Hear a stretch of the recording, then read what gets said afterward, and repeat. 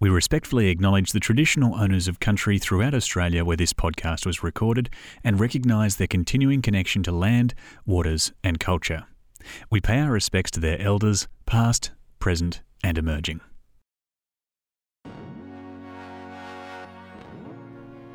When I'm walking down a street in a city or town, after only a small amount of time, I stop seeing the buildings as individual objects, and eventually they all just become the street. That might be because the majority of buildings kind of belong to each other. Then every so often, I'll see a building that really stands out, and I'll ask myself, what were they thinking when they designed that? Throughout history, there have been theories that were the basis for how buildings were designed. These theories have affected the size of offices, shape of classrooms, the arrangement of structure, the look of windows, and everything in between. While some of these theories brought about revolutionary change in the construction industry, others were not widely accepted. Those less accepted buildings either stand out as the last of their theoretical lineage, or they just don't work. In 2017, the Australian Institute of Architects awarded Melbourne-based architect Peter Elliott with the Gold Medal, which is the Institute's highest honour. As part of his Gold Medal tour, he told younger architects to let the theory come later. Some architects were taken aback by this because they'd spent so much time studying how to embed design theory into their work. I'm Daniel Moore, and in today's episode of Hearing Architecture, we've asked architects from around Australia to tell us what they think about the use of theory in architecture. There are struggles between theoretical and practical people in multiple industries. Theoretical people come up with new ways of thinking, and then practical people try to make these theories work. The same is also true in architecture. Some things that may look good on paper might not translate exactly how you think in the real world. At the end of the day, architects are designing for things to be built in the real world with real implications. If this isn't considered, then things can go wrong in many ways down the road. Here, Professor Philip Tallis from Hill Tallis Architecture and Urban Planning tells us why he thinks learning your craft is indispensable for an architect. I'm not so sure about the proposition that let the theory come later. I don't think we need to be theoretical to the exclusion of practice, but one of the things that you have to learn is learn your craft as an architect. And so that means having a broad intellectual framework. Equally, it means being conversant with different building types, different places in the city, different client groups. It means learning about construction and the like. I think you need to advance all of them, and it's often a question of circumstance. So certainly in our case, we didn't get to build as much as we could have early in our career, and I think and I suspect that that's happening to a number of practices. And that is actually, that holds you back. I think you've got to learn how to build, you've got to learn what's important, you've got to do things and get them right, get them wrong, learn how to do them better from evaluating the work that you've done. But I don't think you do that without a theoretical framework. So from my point of view, I was lucky. A few years after practice, actually a little bit like Peter, had been involved in community groups, in protests and the like. He about housing, me about the form of the city, about terrible public projects like the monorail. I was lucky to go overseas and study a course which was a part-time master's while working in Paris called Urban Architecture. And so that certainly gave me not just a theoretical framework, but having graduated and worked in Sydney on Darling Harbour, it was obvious that no one knew anything about how to make the city. Darling Harbour, the complete lack of know-how was absolutely startling and disheartening. And I was very pessimistic after 2 or 3 years working in Sydney. And what my masters gave me was a longer view, and that was a source of optimism, thinking about the city not just in the short-term political cycles and the sort of trash building, but thinking about the city over decades, over centuries, and thinking of building a culture of city making. So that was something which I did learn early. Some of my professors, all the best professors, not only had a theoretical basis, they were experienced teachers and practitioners. And I think that model of teaching, of writing, of giving public lectures, of critiquing while practicing is indispensable for an architect. And I don't think you can be a rounded architect unless you do all of those things. That was Professor Philip Tallis from Hill Tallis Architecture and Urban Planning, based in Sydney. Introducing a very exciting conceptual idea to an architecture project can sometimes be the idea that gets the project built. Delivering on that proposal is one of the biggest challenges that an architecture team will face. This includes what the architect has designed, what the engineers have specified, and what the builders have priced. The more difficult the concept, the more difficult the outcome is to achieve. Kylie Schoenens from Fratello Group explains how the brief and collaboration with the whole project team takes priority for them over theory. I think that every project has to have a different design approach. I think that you need to start each project with a really robust and strong brief. And so that brief will then guide and define the built form outcome.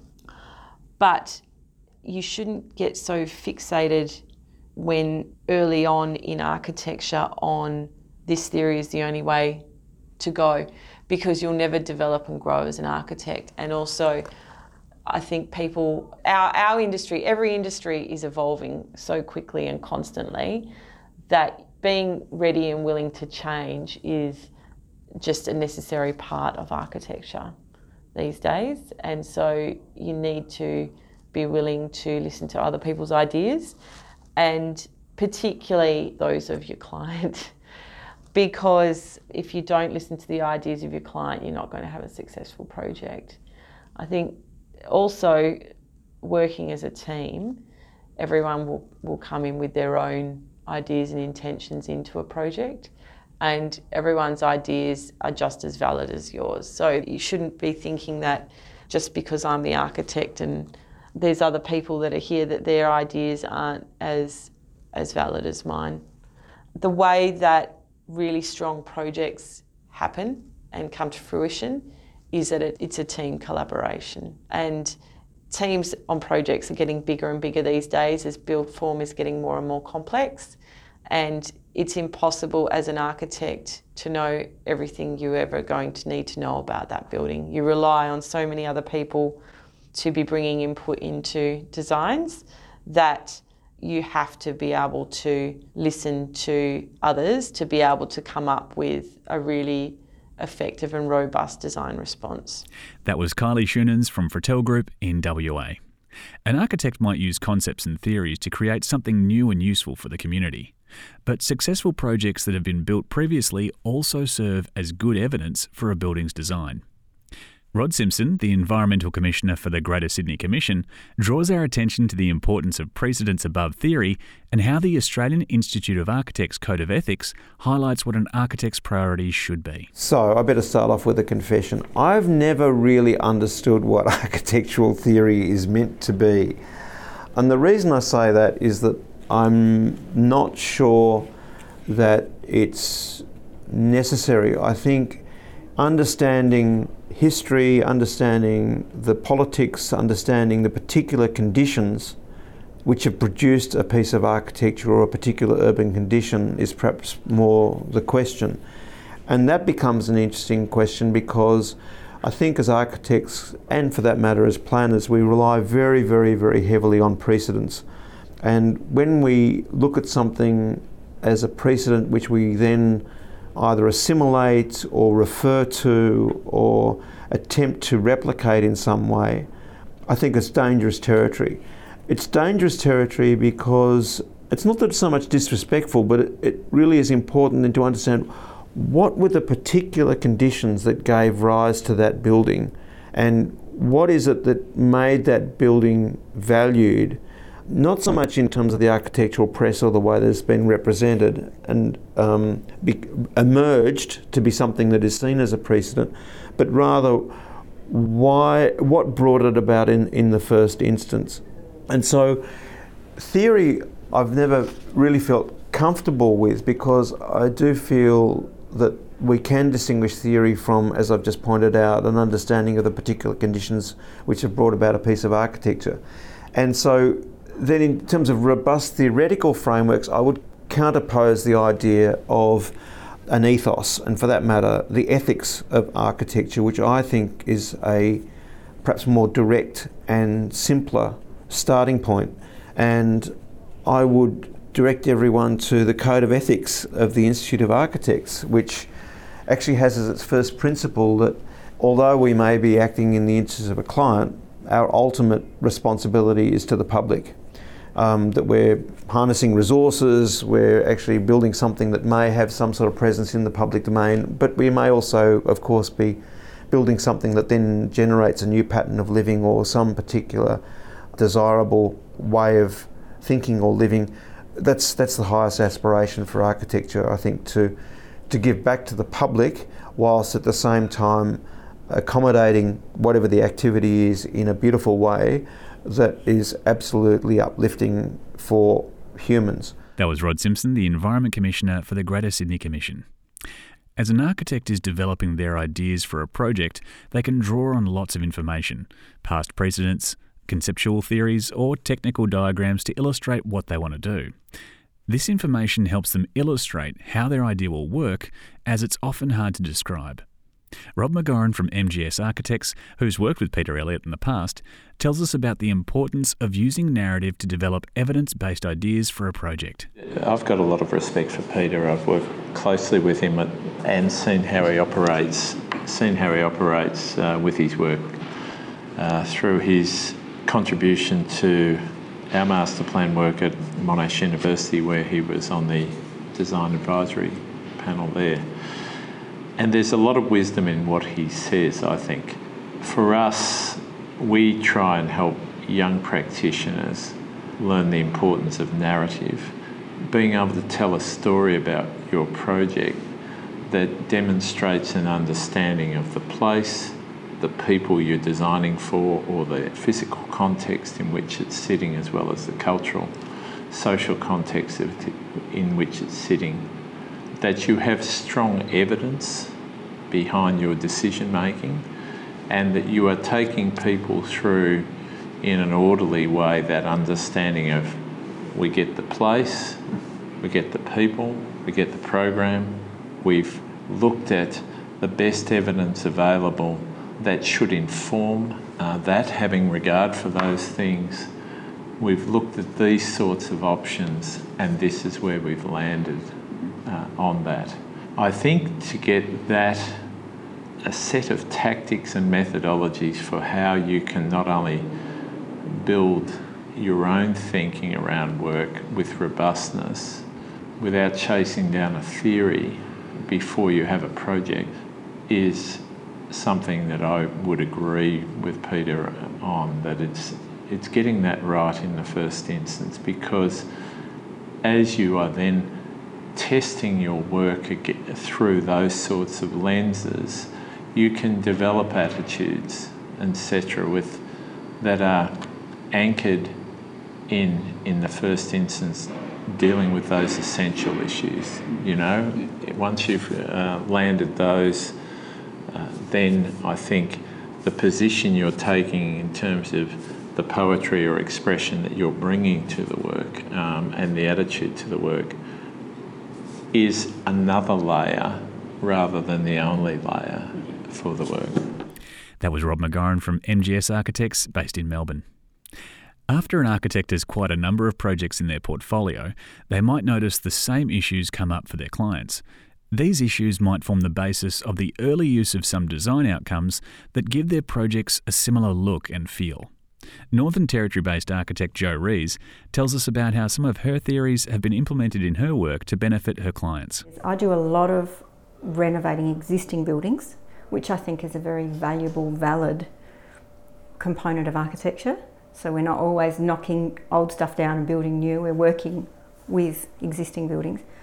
So what I try to establish with each building is patterns that are worthy of continuing and elaborate on those, and patterns that are less successful and modify those to be more successful. So a very simple example that most people will understand, maybe not all around the country, but certainly in the tropics, is if you have an elevated house, so often a metal box on skinny legs, the skinny legs of usually steel, sometimes concrete, are inset approximately 1/2 metre from the outside wall frame. So that inset pattern is something that I like to adhere to. I don't like to push out the external walls to that full perimeter of the building. you get a little bit of shading, you get a material difference because there'll often be a change in materials, whether it's old and new, whether it's a different type of material or a different type of pattern on the metal sheeting, for example. So for me, those tiny parts of the way you look at a building are really important, and they're patterns. And people's lifestyle or their working culture, they're patterns that we can work with and really make a big difference, I think. This may seem like all of her projects will have the same solutions built into the design, but there is room for development. So if we go to another part of that question and related ideas, and that's about what happens when you get fixated on a particular aesthetic and all of your projects have to look like architect A, Z or whatever your name is, then I think you lock yourself into a particular way of thinking and responding to the detriment of your growth and expansion in the future. And maybe that's okay for some people, but I don't think that it really helps this idea of refinement and evolution. So I think it's nice to have consistent themes, but to be flexible with them is probably a better way of dealing with it. And that idea of robust theory is that you take an idea and you expand on it in different ways, like sort of experiments, if you like, rather than fixated on a particular end product. That was Jo Rees from Ajar Architects based in the Northern Territory. The implementation of a design theory in a young practice might seem like they're putting the cart before the horse, but many theories are less about aesthetics and more practical than people think. Directors Amelia Borg, Nicholas Braun, Jane Court and Timothy Moore talk about the importance of building and how they started working together with a shared conceptual framework and how this has influenced their design process. I think he probably meant that it's important for emerging architects to push really hard to get projects built early in their careers, which I would agree with. Yeah, you really need to work against a lot of really difficult conditions to actually get a project built. But in terms of there being, I guess, such a strict divide or dichotomy between theory and built work, I think we would probably say that our approach is to have a bit more of a symbiotic relationship between those two things. And I think we've often used much smaller projects to help, develop those more conceptual ideas at an early stage in our practice. So we've used a lot of smaller projects in our early sort of days of our practice to sort of develop what our kind of underpinning ideas are. And then that's been a really good framework for us to build upon when we are now starting to build much larger buildings and projects. Symbiotic relationship. I'd also add, I suppose the way I see siblings practice is that we actually formed as a collective on a conceptual framework. So from our very inception, we had a way of practicing that was, very strong around collective practice, diversity, the agency of all people involved in the design process, and bottom-up mixed with top-down. And I think we've been quite successful in maintaining that conceptual framework throughout the development of our career. And sometimes it is hard to try and do things in a non-conventional way, but I think that's one of our strengths. And from that exploration, I think there's been some really interesting outcomes emerge, and also just a more holistic way of practicing in general. It's important just to distinguish between theory and concept, because theory is often about talking about things, but a concept is having an idea and then a plan to carry out that idea, which is within building itself. So I think, talking about things is not enough, but you need a plan and then to be able to build that. But I understand the intention of the quote, which is when someone experiences a building, they don't often see theory. And so therefore it's important to consider everything else that makes a good building beyond the theory itself. I think concepts drive every project that Sibling does. It's important to have an idea but a plan to realise that idea, and also to communicate your intentions to the client. I guess one project I could talk about relating to, concept, which is important, is one of Sibling's early projects, On-Off, which was looking at how to create a space where you have no connection to Wi-Fi. So if you walked into that space, your phone would not work. And so we did a lot of research around what type of architectures, what type of materials could make a space where your mobile phone wouldn't work. We succeeded. It looked like, I guess, a mirrored box on the outside with a red framed grid. But when you walked inside, your mobile phone would stop working.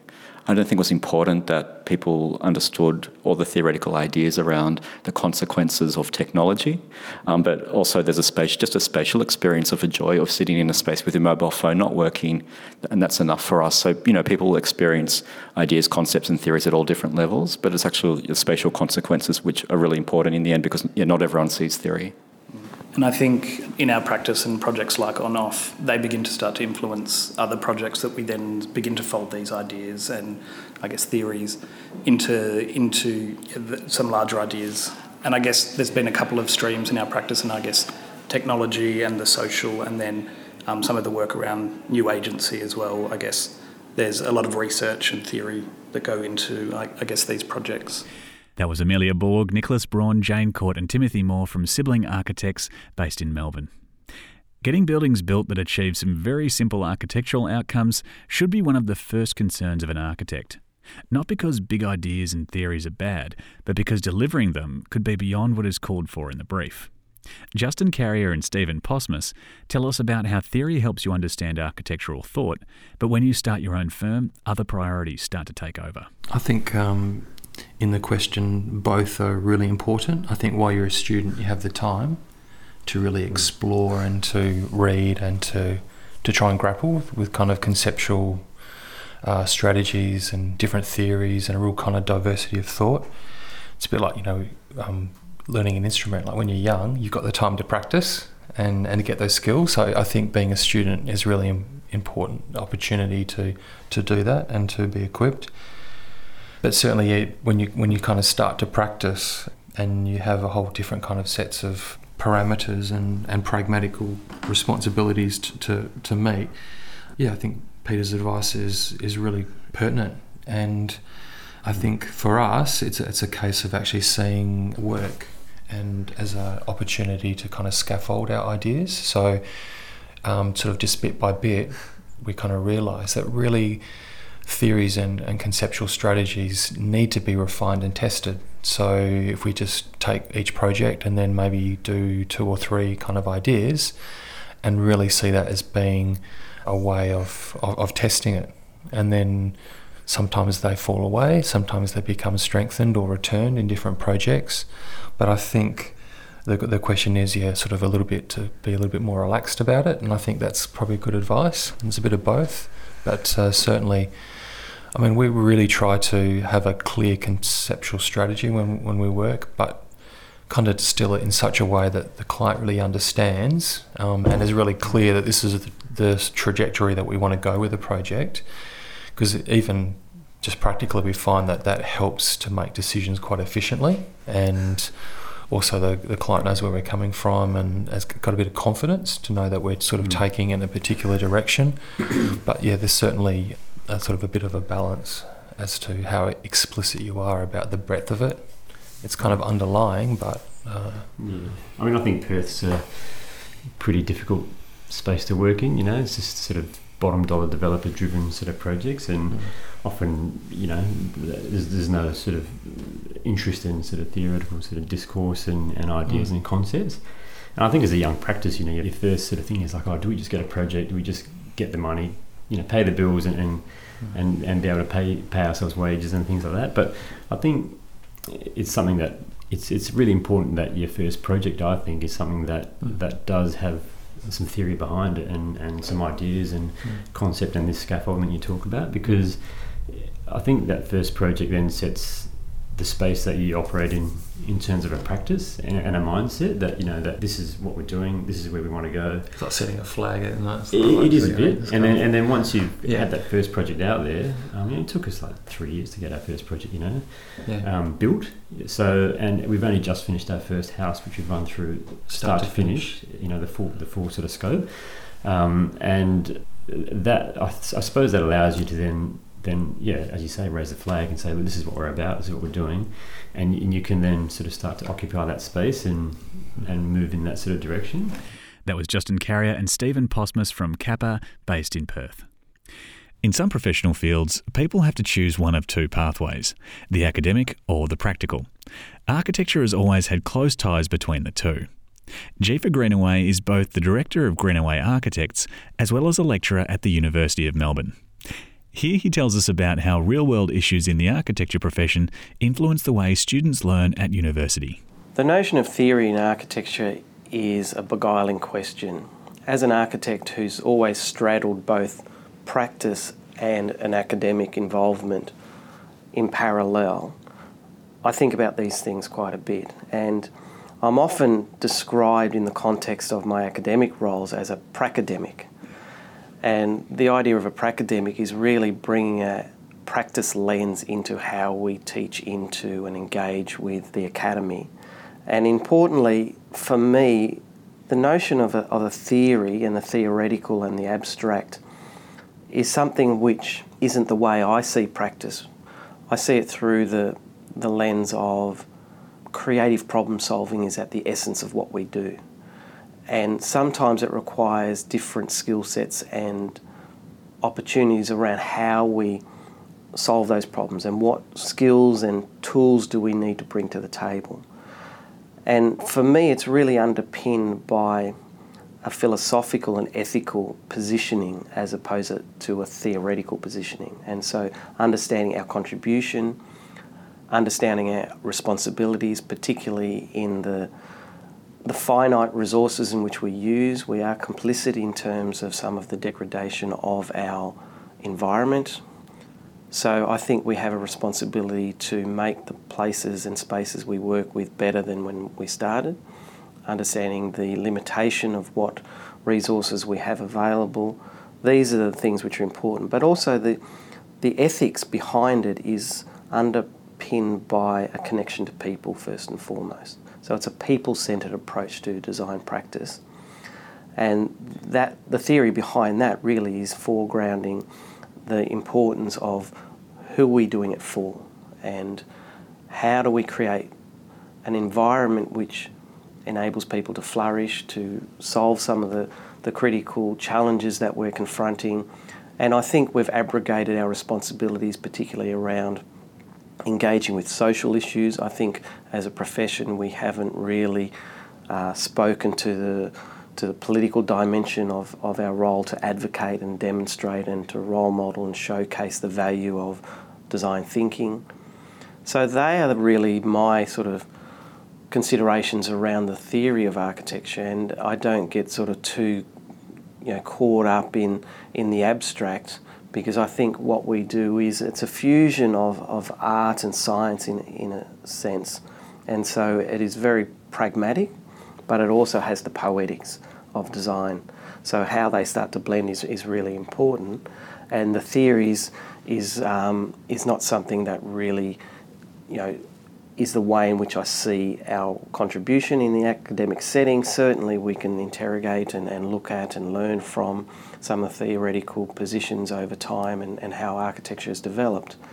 But if we go back to the essence of architecture, it really is creating environments for people, intersecting with a connection to country and to the environment, and then really providing opportunities to think about how we conduct ourselves within our professional responsibilities and ensure that we make a better place for everybody.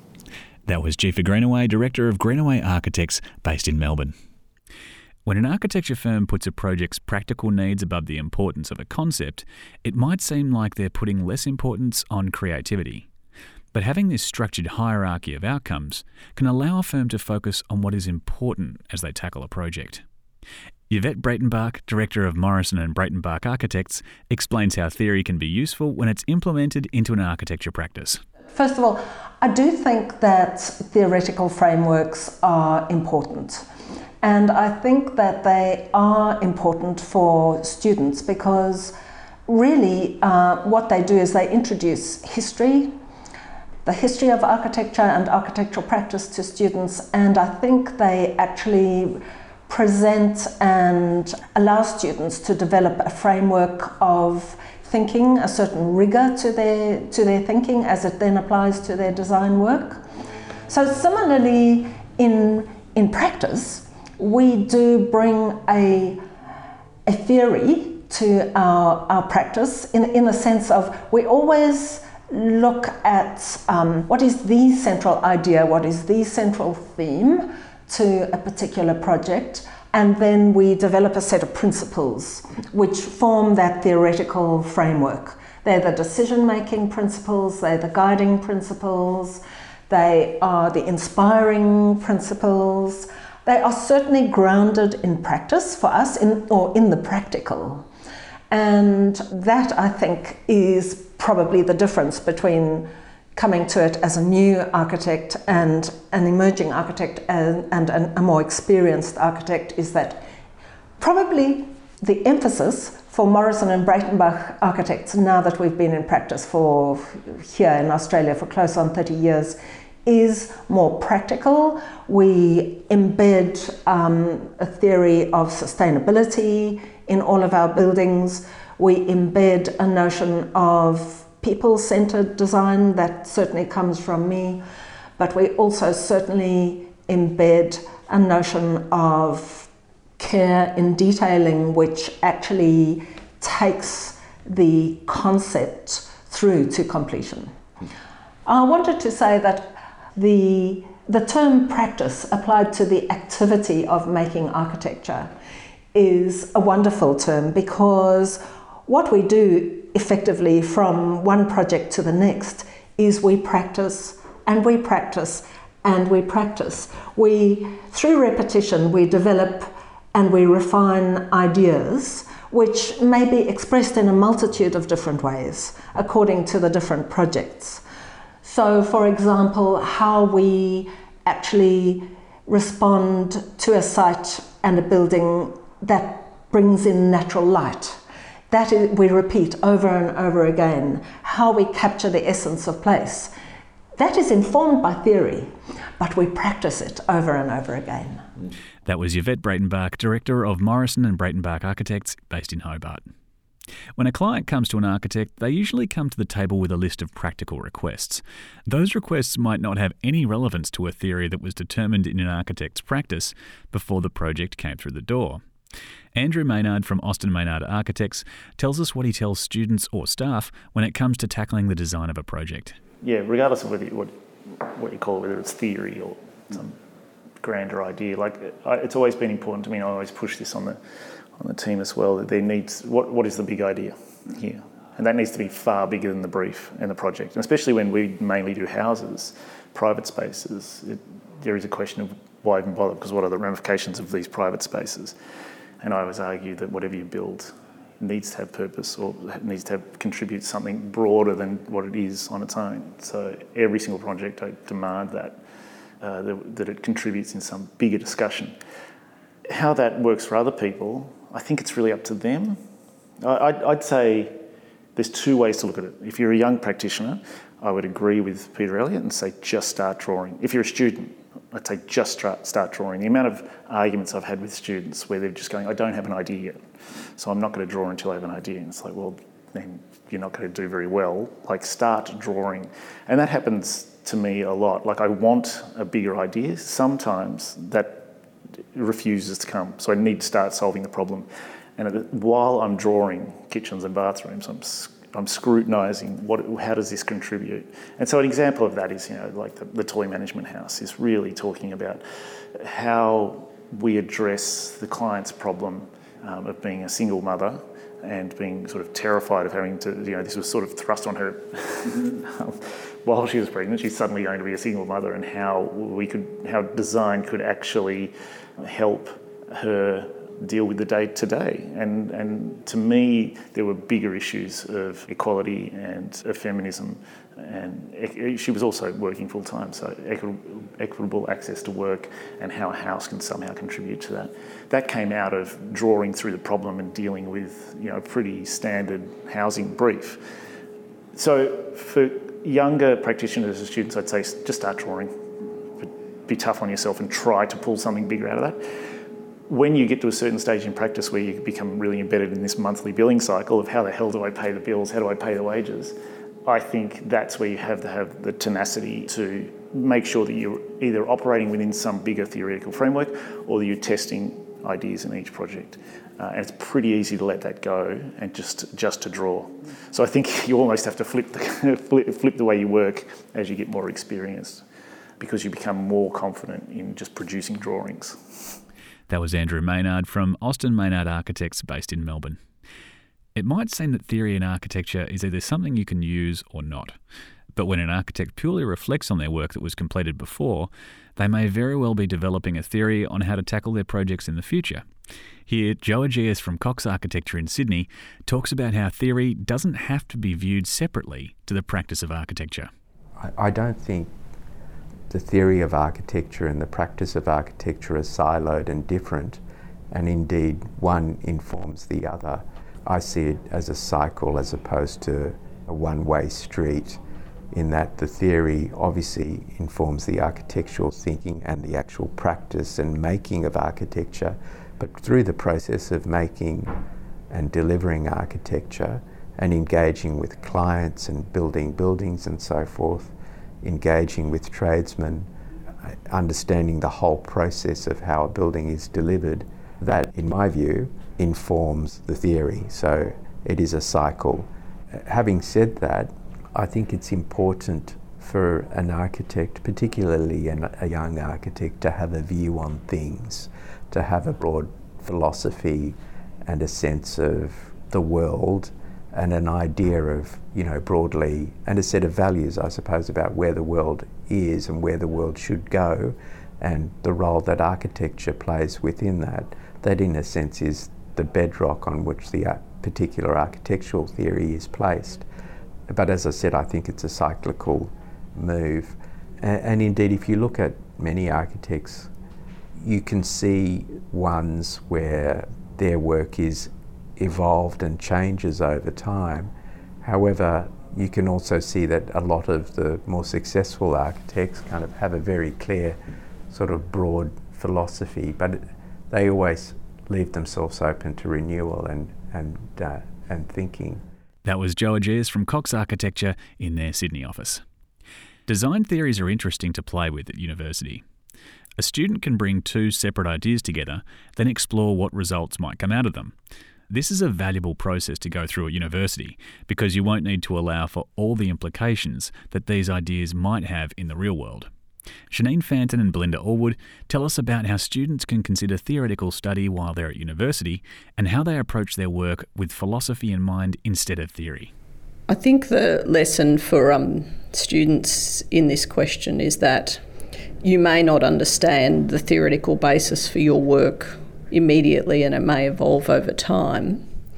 And to understand the theoretical basis of what you're applying to something, you inherently need to understand social context, history and political history so that you can make a decision on where your work and projects sit within that, which is quite complex when you're between the ages of 18 and 25. I would say for POD, what I think is that there's a philosophy embedded in the work that we do rather than a theory, and that the requirements of place, context, client and sustainability are always a key part of the initial decision making on a project, but that each project is assessed on its own merits. I wouldn't like to say that we sit within a particular theoretical framework that we are constantly applying to our work. I'd say that it varies slightly from project to project. Yeah, it's interesting. I was thinking, what if you wanted to put us in a box, what box would you put us in? And I guess that would be regional feminist culturalists, if you want to be that specific, but I don't even know if there's a theory that relates to that. Yeah, I've got to agree. For us, because we work interculturally, remotely and regionally, all the time, for us the philosophy, or having an understanding of culture, history and people's preferences for ways of being and doing things is absolutely foundational to the work we do. For us, the client's needs come first. And like Shanine said, the way we practice is constantly evolving. I think if you're talking about experience versus theory, they're both toolkits and you need a balance. So having experience allows you to navigate the parameters and vast complexities of compliance, for example, and the competing requirements of a design brief, particularly when you've got a complex client group. But theory, on the other hand, helps ground a design and provides a reference point from which you can evolve design. And knowledge of theory, a good grounding or knowledge of theory, also informs why certain design responses may be more suitable for a particular client's needs or not suitable at all. But you can't have the theory without sufficient experience, because otherwise you just produce unrealistic, non-compliant and completely unfeasible design.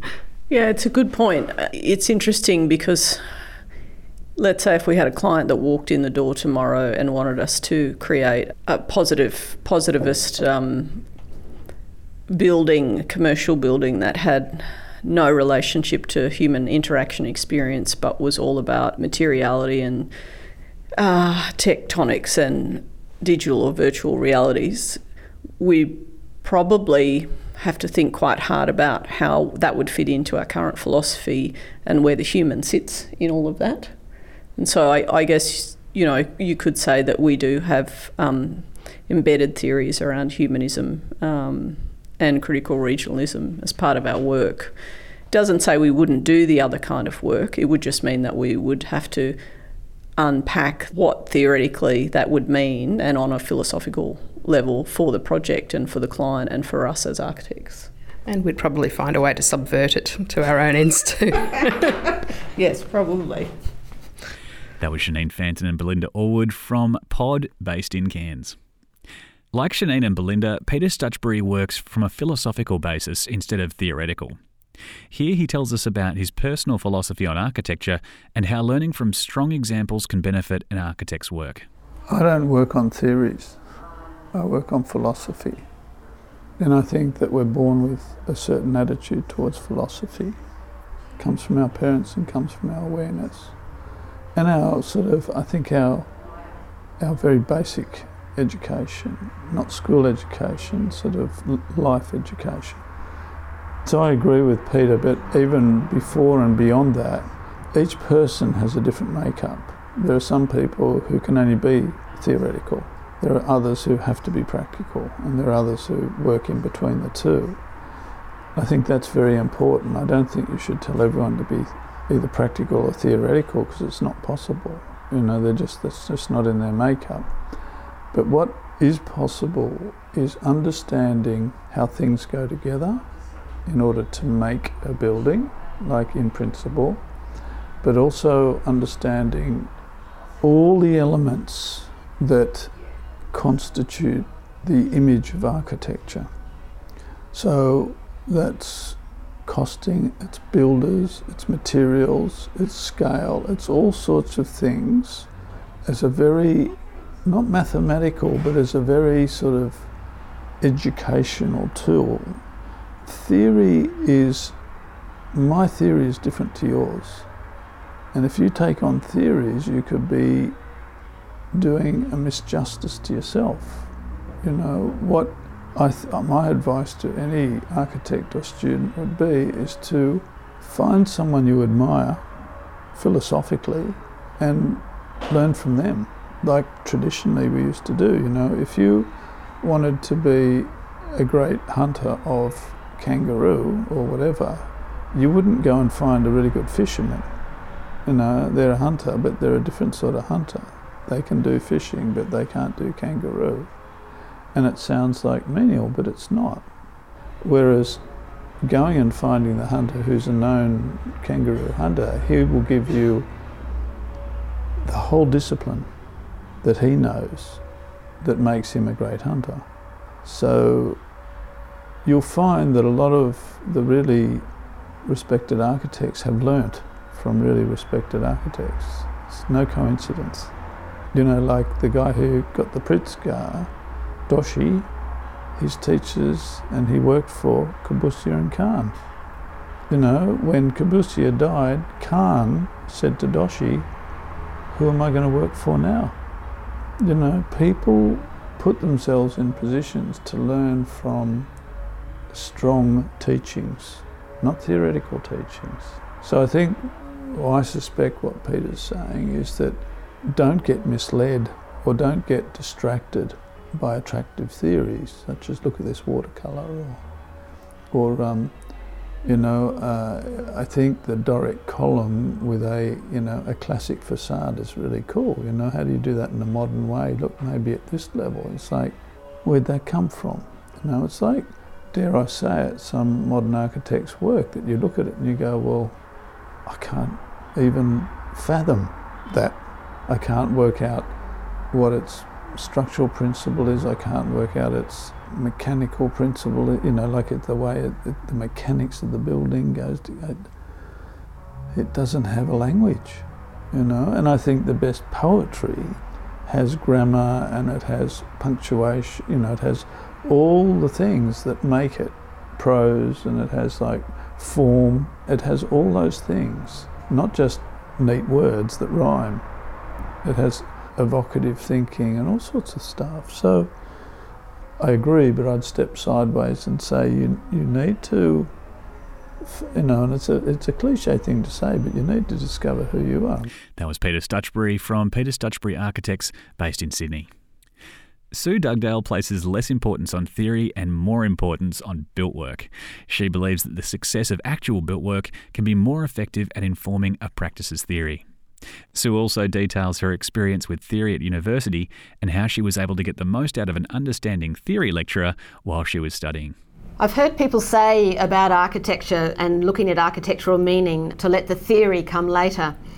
I find this a really interesting point, an interesting topic for my own practice anyway, and in fact I'm in strong agreement with letting the theory come later. You could ask, does theory generate architecture, or does architecture generate theory? I personally think the latter.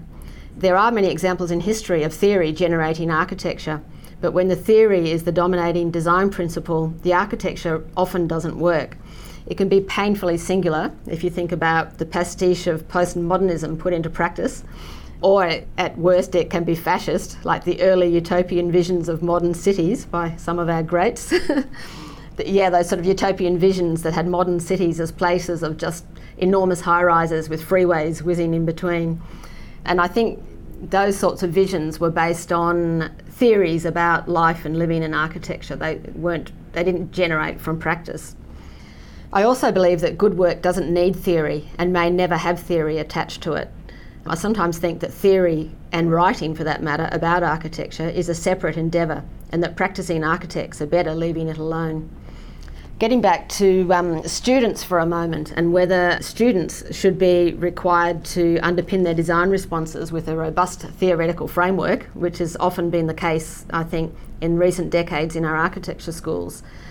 It doesn't hurt students to do this at some point in their work, but I think it's a poor teaching strategy to insist on this for all projects. I've had the experience, and I think most of us have had the experience in architecture courses as students or teachers, of seeing a really talented design student who's not particularly academic or articulate presenting an absolutely gorgeous gem of a design up on the wall in a crit session, but been unable to intellectualise it. So they can't talk about their process and they can't really describe the result.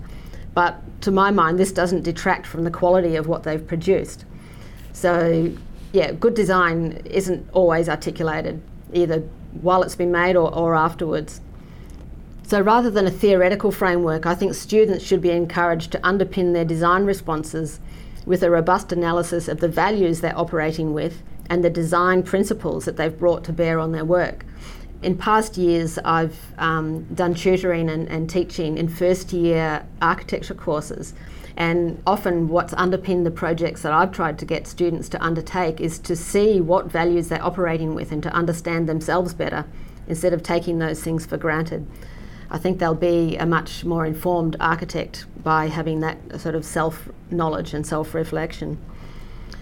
So when students look at the principles they do bring to bear on their design work, one of these might be theory, but it might also be many other things.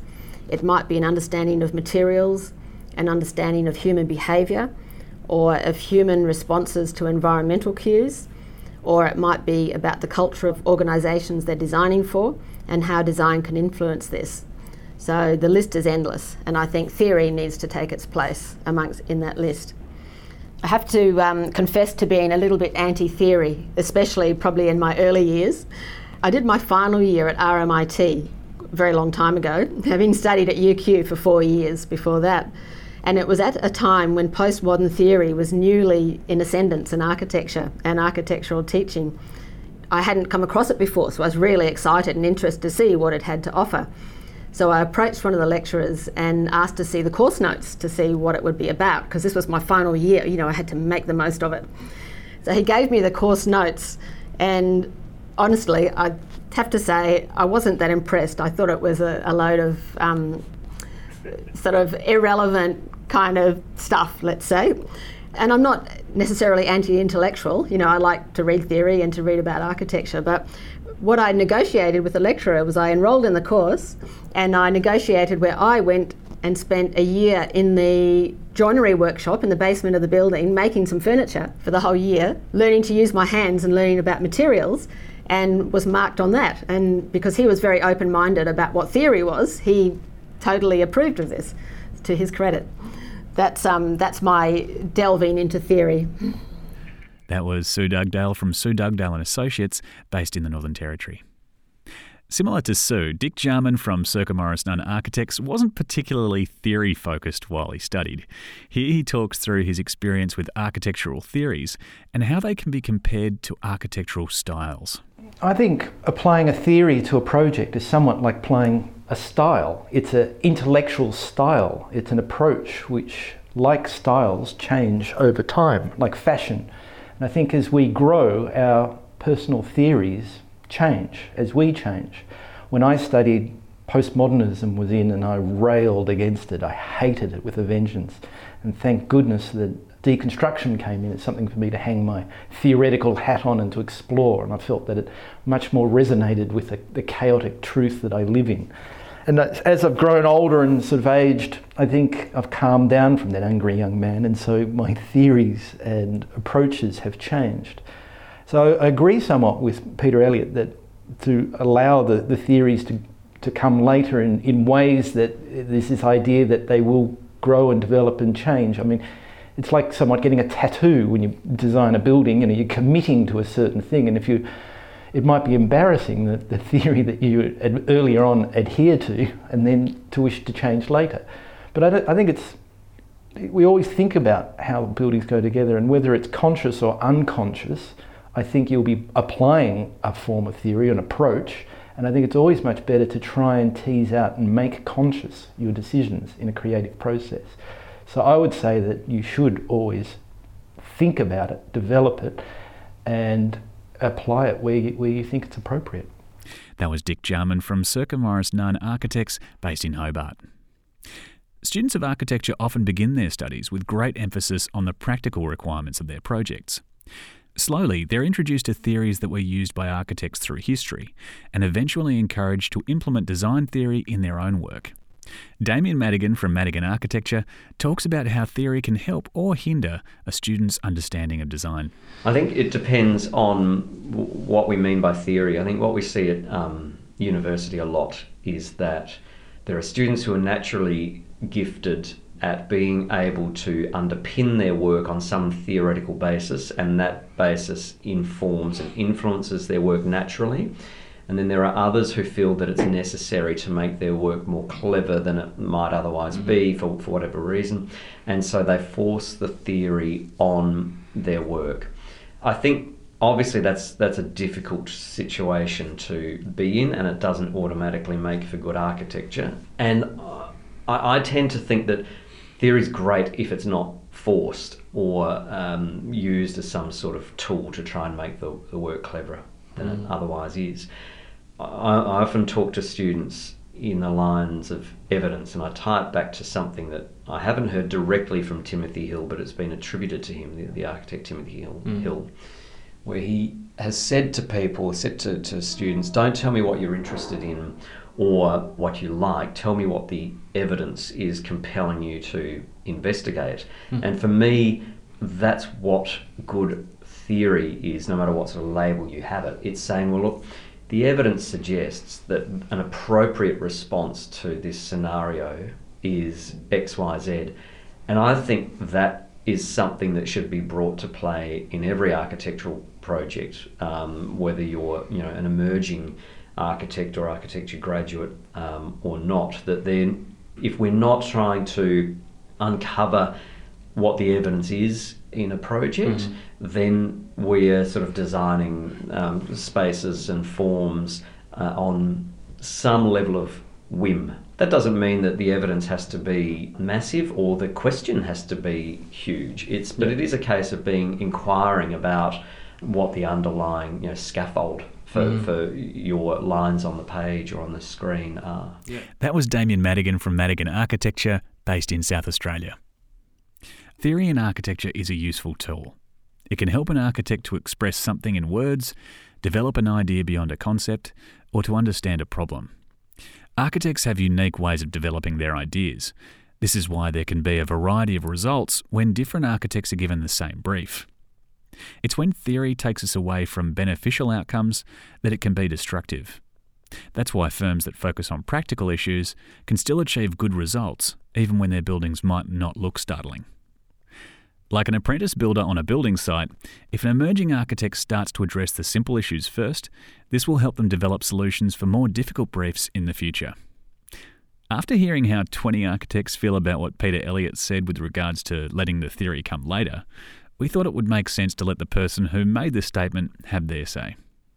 Well, it is something that I've put a lot of thought into as a younger architect. I think, like, if you remember, this is my 45th year in practice, so my time as a young architect is in the late 60s, early 70s, and it was a very different time. There was a lot more concentration on architectural history and on architectural theory, and in a much more formal kind of way. And so I feel as in my generation, there's a very strong sort of history of architecture and the theory of architecture. What struck me as a young practitioner is I didn't know what to do with it. And I think this is something that just faces all design professionals, not just in architecture, that somehow you've got to make sense out of somebody else's theory to find your place among all of the confusion. And I found my way through it, and it's only from years of reflection that I realised what it was, is that through just doing the work, through just learning the ropes through the practice of architecture, it began to make more sense. And it was less about the theories than about finding my own core values.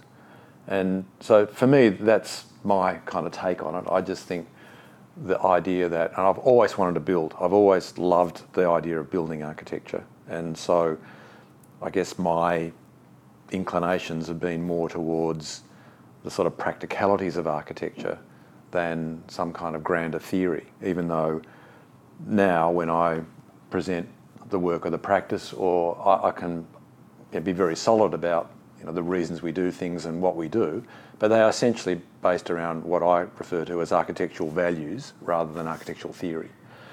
And I also observe just in the current generations, there is almost no architectural theory anymore. It's not taught, it's not talked about. We don't have critical debate. We just have promotional material. It's just the world we live in. And so to me, it's probably even more pertinent that people find their own pathway in architecture. And there's many pathways. It's not like it's everyone's personality, it's everyone's own values, it's sort of what you want to do. But don't get tangled up too much in not being able to clearly articulate a theory, because whilst it's important to the history of architecture that we have an understanding of why people do things, I did see a lot of really competent architects that are a little older than me when I was first starting out struggle terribly when a new theory came online, like postmodernism. They just did not know what to do.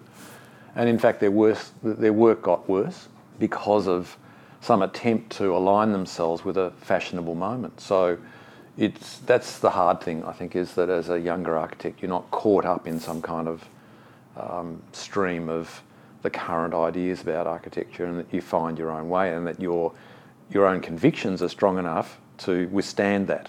And to me, they're the great architects. They're the ones that have stuck to their guns regardless of what's going on around them, and are very focused on just producing beautiful work. So to me, that's the story. You just got to find your own convictions and stick to them. And maybe it'll work out for you. This has been the second episode of Hearing Architecture. Thank you so much for listening. The more support we get from you, the more episodes we get to make. So if you'd like to show your support, please rate, review, and subscribe to Hearing Architecture in your favourite podcast app. This episode of Hearing Architecture featured the following guests: Damien Madigan, Rod Simpson, Sue Dugdale, Kylie Schoonens, Peter Stutchbury, Justin Carrier, Stephen Posmus, Nicholas Braun, Jane Court, Timothy Moore, Shanine Fanton, Belinda Orwood, Professor Philip Tallis, Joe Ageas, Jifa Greenaway, Rob McGorran, Joe Rees, Dick Jarman, Andrew Maynard, and Peter Elliott. The interviews in this episode were produced around Australia by Imagine committee members: Jamila Jahangiri, Daniel Hall, Kirsty Voles, Callie Marnane, Chris Morley, Sam McQueenie, Reese Curry, Brad Weatherall, Jess Beaver, Bede Taylor, Rebecca Webster and Daniel Moore. The AIA production team was Daniela Crawley, Stacey Rodder, Monique Woodward and Tom McKenzie. Produced by the Australian Institute of Architects Emerging Architects and Graduates Network in collaboration with Open Creative Studio. Written and directed by Daniel Moore. This content is brought to you by the Australian Institute of Architects Emerging Architects and Graduates Network in collaboration with Open Creative Studio. This content does not take into account specific circumstances and should not be relied on in that way. This content does not constitute legal, financial, insurance or other types of advice. You should seek independent verification or advice before relying on this content in circumstances where loss or damage may result. The Institute endeavours to publish content that is accurate at the time it is published, but does not accept responsibility for content that may or will become inaccurate over time.